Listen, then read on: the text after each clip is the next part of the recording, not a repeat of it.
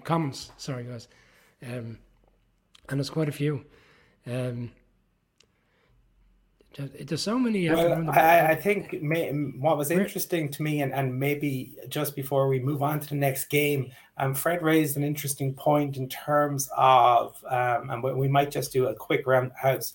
Where will Sean Payton coach next season? If you had to decide right now where he might be, what would you say, Mark? Sorry, if I was trying to hire Sean Payton. If you're not if you're trying to hire him, where would you put money on Sean Payton ending up as head coach next year? Oh Jesus, Colin. I mean, okay, Brian, we'll go to you. It's like radio; it can't have silence. Where do I think he'd want to be? I think he'd want to be in LA with the Chargers, but the way the scheduling is lining up for the Chargers now, as one who kept saying they wouldn't make the playoffs, looking at them, what they've got left, the Colts, the Rams, and I believe they finish with another team in the AFC West. I can't recall what particular that game is. They've got a very winnable schedule, to get into the playoffs. So essentially, I think that would keep the Colts there for another year. So strangely enough, I think Arizona might be the one that I don't think Kingsbury going to be back there. The GM has stepped away for health reasons. No. I imagine he's going to. No, you don't think that's a viable? No, I don't think he wants anything to do with Kyler Murray. Years of working with Drew Brees, and then you go Kyler Murray. Not a comparison. Chargers is a great shout. Like, I mean, if you gave a offensive genius a shot, like, where would it be? Yeah, Justin Herbert sounds good, and the only way is up. I think the thing that keeps getting forgotten is you still have to pay draft compensation to the Saints around hiring Sean Payton anyway. So you've got to have a team that is so convinced and so desperate for this, and equally is willing to pay up the draft consideration, which means they can't invest that in their team. And that's what narrows the scenarios and the possibilities. I'll go for Dallas, just because it makes too much sense. Jerry loves him. Mike McCarthy's been a dead man walking. He blows it up in the playoffs. And Jerry says, my legendary patience giving Jason Garrett too long, giving everyone after Jimmy Johnson basically too long, expires, and he takes the opportunity. And they always like to do it bigger in Texas. So, Conor, I'm going to jump in there. I know I know you have your own thoughts on this one because we spoke for it. It's the most valid one, Mark, in terms of what you suggested there was, if there's compensation to be had by the Saints, which team are in a position to kind of forego their draft picks, essentially, because they've already got a real strong side, and that is the Cowboys? Well, certainly one I think we will come back to, but conscious that we have a couple more games including our quickfire round, and we have a Monday Night Football game to talk about as well. So if we move on to the seventh game that we're going to discuss, turned out to be quite a low-scoring game, and that was the Titans against the Chargers. Brian, what were your thoughts on this one? Early on, I thought this was going to be a comfortable win for the Chargers because Tannehill went off injured and it looked like it was a really bad injury. He was, watching through the blue tent like as if he was masked up and locked away in there and he wasn't going to be coming back, but he found a way to return. And the game played into the Titans' hands. I felt it like we've seen the Chargers put up explosive enough numbers recently. We saw what they did against the Dolphins last week and previous games, but it didn't really play out that way. And to see then that long drive from the Titans to get back 14-all late on, I just said this is exactly what Vrabel wanted. Put ourselves in a position late in the game to potentially even get the game into overtime and win on potentially a last-minute field goal or whatever it needs to be, getting into overtime. And then, but Herbert has other ideas, and that this is why we always talk about. This is why I get so frustrated with this team, because when you've got a quarterback of that measure and that quality, you feel like you're robbing him of an opportunity to be really good and go to the playoffs and make a serious push to get to the Super Bowl. But right now, we touched on Thursday with Mike Williams, Keenan Allen back. They certainly look like they've kind of rejuvenated the coach. In fairness, as critical as I've been of the coach, he made some really smart moves at the end. Even though they were driving to score that touchdown, the Titans, he kept calling timeouts, allowing the team to have at least 40 to 50 seconds to try and put themselves into a position to kick a winning field goal. And that play on the sideline, essentially wrapping up the game and giving them the opportunity was a fantastic play. I mean, it reminded me, obviously it's slightly different because it was on the other sideline, but it reminded me of the Aaron Rodgers throw in the playoffs that time against the Cowboys, where he literally pinnacle into the corner for the tight end. It wasn't exactly that nature, but similarities to that type of play and that type of throw in a situation where you're trying to get in position to kick a field goal. A huge win, walk-off winning field goal, and bearing in mind the results that had gone their way earlier in the day, obviously with the Jets, and then obviously during that time the Raiders, and what happened there with the Patriots, allowing them essentially to move into playoffs, but not only move back into the playoff position, but now they're actually the 6th seed. It's not even a case of whether they're going to hang in at 7. The Dolphins drop all the way back to 7, which is a very interesting move, bearing in mind how well they played on Saturday night. Mark, two teams that almost seem to be going in opposite directions. Yeah, I mean, the Chargers, they put together back-to-back wins for the first time since week 6. That kind of gives you an indication of their inconsistency during the season. There were definitely points in this game as well where it felt like they were going to find a way to throw it away. They've thrown away games this season. I mean, we've talked ad nauseum about the question marks over the coaching staff there, and there are questions at certain positions. Obviously, some of their big free agents moves with J.C. Jackson playing badly and then getting injured haven't worked out the way they would like. But they went 7 drives on offense, 5 punts and 2 interceptions in the middle of this game. They basically scored a touchdown on their first drive and then scored twice towards the back end in the fourth quarter, and then didn't do anything in the interim. And if Tannehill had still been in there, I actually think they would have lost this game, because I would have backed Tennessee to at least put together a couple more drives and put more points on the board.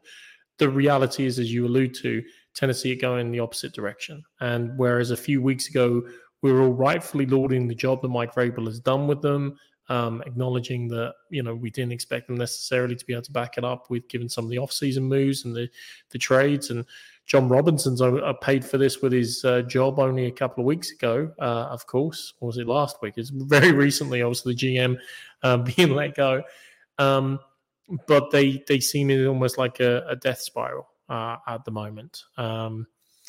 Eddie Murphy was in Dreamgirls. There was more like Nightmare Girls going on for the Tennessee Titans at the moment. Yeah, and certainly that AFC South is one to keep an eye on. The Titans seem to have it all locked up, but now only one game ahead of the Jags and all to play for. So moving on to our final game that we'll discuss before the quickfire round, and that was the game at Soldier Field. The Eagles taking on the Bears, and the Bears having, once again, a decent performance out of Justin Fields, came up just short. Jalen Hurts and the Eagles, it was something of an off day, though. I wish my QB's off day involved 300 yards and 3 rushing touchdowns. Mark, we'll start with you on this one. Yeah, there's some brilliant moments in this game, Colin. There was the Eagles had called a designed run, signed quarterback draw, just as the Bears blitzed their free safety down the A gap, and Jalen Hurts probably ran down the B gap, the other A gap, straight into the end zone. And just the drama of seeing that dynamic of one rushing and then Hurts running straight past him was hilarious. Justin Fields, there are several plays he makes in every game. Now that they've opened up the playbook, now they're giving him a chance to shine. There are several moments when it takes your breath away. And one run in particular, it looked like he was going to be sacked for a terrible loss. Ends up turning into a touchdown. No, it wasn't. He stepped out of the 9, but he runs for 40-odd yards down the field. I mean, it was just beautiful. It's just fantastic to see. This was definitely way more competitive for a lot longer than most people would have predicted. It looked for a strong while that the Bears would actually come out with the upset. They were giving the Eagles all they could handle. And you're right, Colin. Hurts and the Eagles offense certainly did have a bad day, did have an off day. The numbers don't necessarily stack that up, and certainly some of the connections and some of the balls Hurts was dropping in on fade routes out to Devontae Smith and A.J. Brown didn't signify that, but they were not the dominant force they have been in games past, and that's a credit to the Bears and how hard they played them. And, you know, I think if you're a Chicago fan, and of course your attentions are turning more to next year, you start to feel that there's the genesis and the core of a good team there. A lot of people question the trade mid-season. Wide receivers now with a couple of weapons, Fields looks far more exciting. And when you've got some weapons that you have to recognize and acknowledge on the defense, you can devote less resources towards just stopping Justin effectively. He has a way to go. Almost the pathway of Jalen Hurts is what he can envisage, though. He's proved it as a runner. Jalen Hurts have proved it as a runner. We questioned his ability to win games with his arm. And it's games that he's had this season and games like he had yesterday that prove people like me and Brian in particular should shut up sometimes, because he's definitely made... he's proven the doubters wrong many times. And the Eagles go marching on towards number 1 seed, NFC dominance, Super Bowl victory. Who knows? But they certainly go marching on. Brian, give us your thoughts on this game. Justin Fields threw for 91 yards yesterday. Maybe they should draft a quarterback in the draft come April and play Justin Fields as a running back going forward. I mean, that has to be corrected. I mean, because like we've seen this over the course of the last 4 to 5 weeks, it's great. It's very enjoyable to watch. He's fantastic, but I feel sorry for him because he is getting injured a lot. He's getting some heavy hits, and the longevity of doing that consistently week in, week out. Maybe it will align itself in due course as they get more players in and they start, using him in the same manner in which the Eagles are using Jalen Hurts. I agree. It was a lot tighter than the game suggests, and I felt that the Eagles didn't play great yesterday. But that's the great thing about teams that are going in the right way in terms of coming to the playoffs and potentially to the Super Bowl.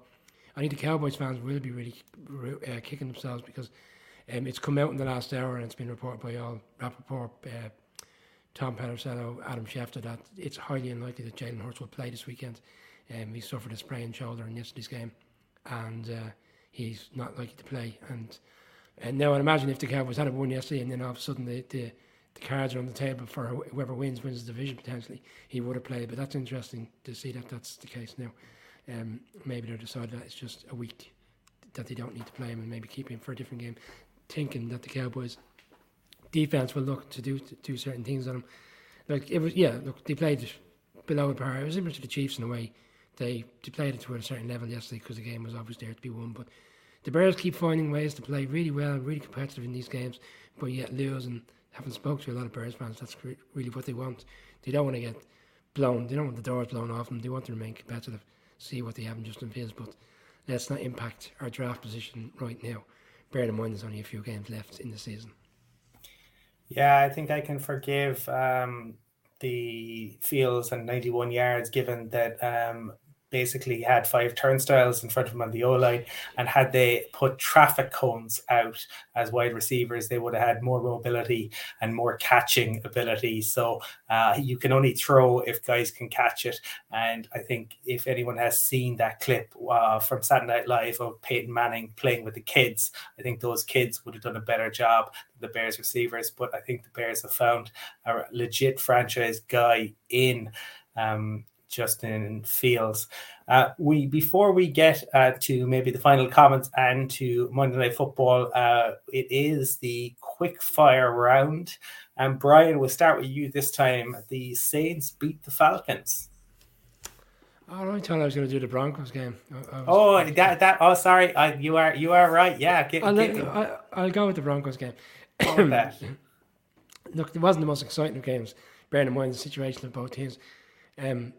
But I was impressed with the Broncos in the second half because they somehow managed to shore up the leaky offensive line, bearing in mind what J.J. Watt was doing to them for large parts of the first half. I mean, it was like a one-man wrecking ball out there in the first half, going after ripping. And gradually as the game went on, the Broncos defense, which I thought would be the case, start getting, making life uncomfortable for their... Well, it ended up being, was it McSorley that came in from McCoy? But look, I think if McCoy had been in there, it would have been the same result. Justin Simmons had a really good game with a number of interceptions. He looked really rallied up on the sideline. It's a good win for the Broncos because you said it today, there's no more excuses even at this stage of the season against the opposition which they have, including next week when they play the Rams on Christmas Day and stuff like that, the games that they should be winning at this stage of the season. it would have been an absolute disaster if they hadn't have found a way to win this game. And they brought in some good players and running backs like Marlon Mack and Murray, two solid players that have been around the league and, will always pick up touchdowns. So, look, there's a lot of work there. It'd be interesting to see whether Hackett, we spoke last week about the narrative that's out there that he will be maintained for another season. I can't buy into that. I think his time is coming to be shown the door at the end of the season. Mark, I'll go to you for the Saints and the Falcons. Yeah, and we kind of touched on this division quite a bit. Every time a team almost has the opportunity to take advantage of the poor-performing Buccaneers, they slip up, and the Falcons had prime opportunity, you would have thought. But this is the beauty about interdivisional games. Even when you expect to be able to win against arch rivals. Bear in mind, these teams both play in Mercedes-Benz Superdomes, just in different states and slightly different locations. But the Saints have been showing us very little the last while. The Red Rocket is not the answer, and it felt like the great job that's been done by the Falcons coaching staff would, certainly I felt this beforehand, would dominate them, and they would move on. Certainly they would continue to move the ball and run the ball on the Saints. The Saints' argument, I would have said, to win was that their defense just took over the game, and it didn't necessarily take it over. It was one of those scrappy divisional games. They're very limited, I would say, in moments of quality, Colm. A bit like Shrek, or Shrek 2, or Shrek 3, or Shrek 4. There's a donkey, there's an ogre going around the place.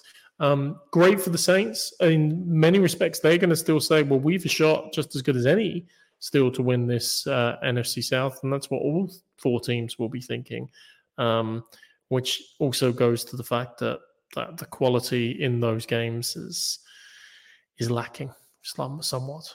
Sorry. It didn't float my boat, Colm. Didn't float my boat at all. And I am going to talk then about the Steelers getting the win on the road in Carolina. So Magic Mike still has the opportunity to get above 500. And to me, the Panthers went away from what has been proven successful under Steve Wilkes, moved away from the running game. Previously, they were going for getting the big guys in there, getting that run going. They just could not get the run going at all. And then I felt they went away from it a bit early, and defensively just had a nightmare on third downs. This is a team who have managed to keep opposing teams under 40% on converting on third down this year at home. And all of a sudden yesterday, the Steelers converted 12 of 15. That is how you go about losing a game. And ultimately, this was about the Steelers in the third quarter. 21 play drive, essentially just ate up the entirety of the third quarter. It felt inevitable at that point, because no matter what happened, though, it didn't matter if it was the penalties, they still found ways to convert, and they ultimately got over the line. And given what happened with the Bengals and the Bucks, I think the Panthers are going to be kicking themselves a little bit on that one. Just before we move on to the Monday night game, we do appreciate everyone's comments. We enjoy the interaction, and I think some of these will inevitably come back to you in the off season. So you have Kyler coming off. That's in relation to Sean Payton's potential interest or potential landing spot that will come to. I do think undoubtedly the Chargers, no matter what happens, will be looking for a new play caller, and that seems to be the case. Owen, as many fans whose teams are in with a shout, are looking forward and finding optimism. Our own Brian O'Leary certainly amongst that. And we're also seeing the Christmas wishes come in, but we will be back with obviously a preview of the Christmas specials midweek. So we look forward to that. But we do have one more game to go this evening, and that is Monday Night Football. Brian, do you want to kick us off on this one? Yeah, there's a few Packers fans that still believe they're going to make the playoffs as a wild card. They played the Lions in week 18 at home, and no matter what the scenario is with the Lions, they will be doing their utmost if they're not going to be in the playoffs to beat the Lions. They're looking at scenarios where Washington could lose in San Francisco next weekend, lose to the Browns, lose to the Cowboys. They're looking at Seattle, the tricky schedule they have. They've got to go to the Chiefs. They've got to go to play the Jets. And then obviously there's the Lions scenario where if they were to beat the Lions and effectively finish on the same record, that they could sneak in as the last one. I think it's a big stretch. I've seen Matt Snyman, who we've had on the show, even talk about it in one of his articles that he doesn't believe it's against the realms of possibility that the Packers could sneak in if they run the table. And I think they'll run the table in terms of winning tonight anyway, because I wasn't enamoured by what we saw last week in the game in LA where the Raiders essentially threw the game away. I mean, they're up by 13 points with 3 minutes to go, and they allow a quarterback who's only been there 36 hours. And it's not because of my hate of Baker Mayfield. It's the reality of no matter what quarterback you're going up against, to allow a quarterback who's only trying to get his head around the playbook to go in there and beat a team after only being there for less than 2 days. It's staggering. I still can't believe it happens. So I'm not going to get caught up in that. I think Baker Mayfield might have a better game tonight again, but I still think the Packers should have more than enough at home. It looks like Jones, the running back, is going to play. AJ Dillon, Rodgers is going to be, I imagine, looking forward to this one. He's had a bit of a fresh time with the bye week, having gone into Chicago, and they played well, and I think you might see another big game from Watson, the wide receiver who was getting all the critics at the start of the season. Didn't start from very well in week 1 when he dropped that big bomb against the Vikings, but the way he's come on over the past few weeks, and the 3 touchdowns against the Cowboys obviously was the start of it, and he's had a really, really good end to the season, and I imagine he might have a big game tonight. So for me, I think the Packers will win this game comfortably. Mark? Yeah, Brian, I love, we're all passionate about our teams, so I can understand how some Packers fans might look at this and say, no, there's still a chance. I mean, it reminds me, well, go away from Eddie Murphy, Jim Carrey and Dumb and Dumber at the end, where he says, so you're telling me 1 in a million? Oh, you're telling me there's a chance? Yeah, there is a chance. And I'm kind of with you. I think they'll win tonight against the Rams, but they won't be the Dolphins, they won't be the Vikings, and then they won't be the Lions. So they ain't making the playoffs, lads. The reality is for the game tonight, yeah, I think we're all kind of like just conscious of not going too contrary in terms of that Baker Mayfield fairy tale story. They have had a bit of time. It's funny, the Packers are coming off a bye, latest bye they could have possibly had. But equally, the Rams have a kind of a mini bye because, of course, they played on the Thursday night on December the 8th. So they only had 4 days less rest than the Packers. And the Rams fans will tell you, yeah, but you've had 11 days to indoctrinate Baker Mayfield more into the playbook and what McVay cooked up. I mean, yes, that was a great game against a Raiders team who, I mean, Jesus, who have the Raiders beaten recently anyway? They don't beat anybody. Oh, yeah, except for yesterday. So the reality is, though, the Rams fans shouldn't be getting carried away. Packers fans definitely shouldn't be carried away. This is a late season, awful Monday Night Football game that ESPN are contractually obliged to carry and show. And the Packers, for my money, will have enough to win the game, and the Rams will have to reset with their myriad of draft picks that they don't have. For me, it's a game. We're only a couple of years on from obviously these teams really going at each other full pelt, but that is the nature of this league. Not for long, and guys get injured and guys move on, and things change. You look at the injury reports on both of these teams, and they're both going to be missing players.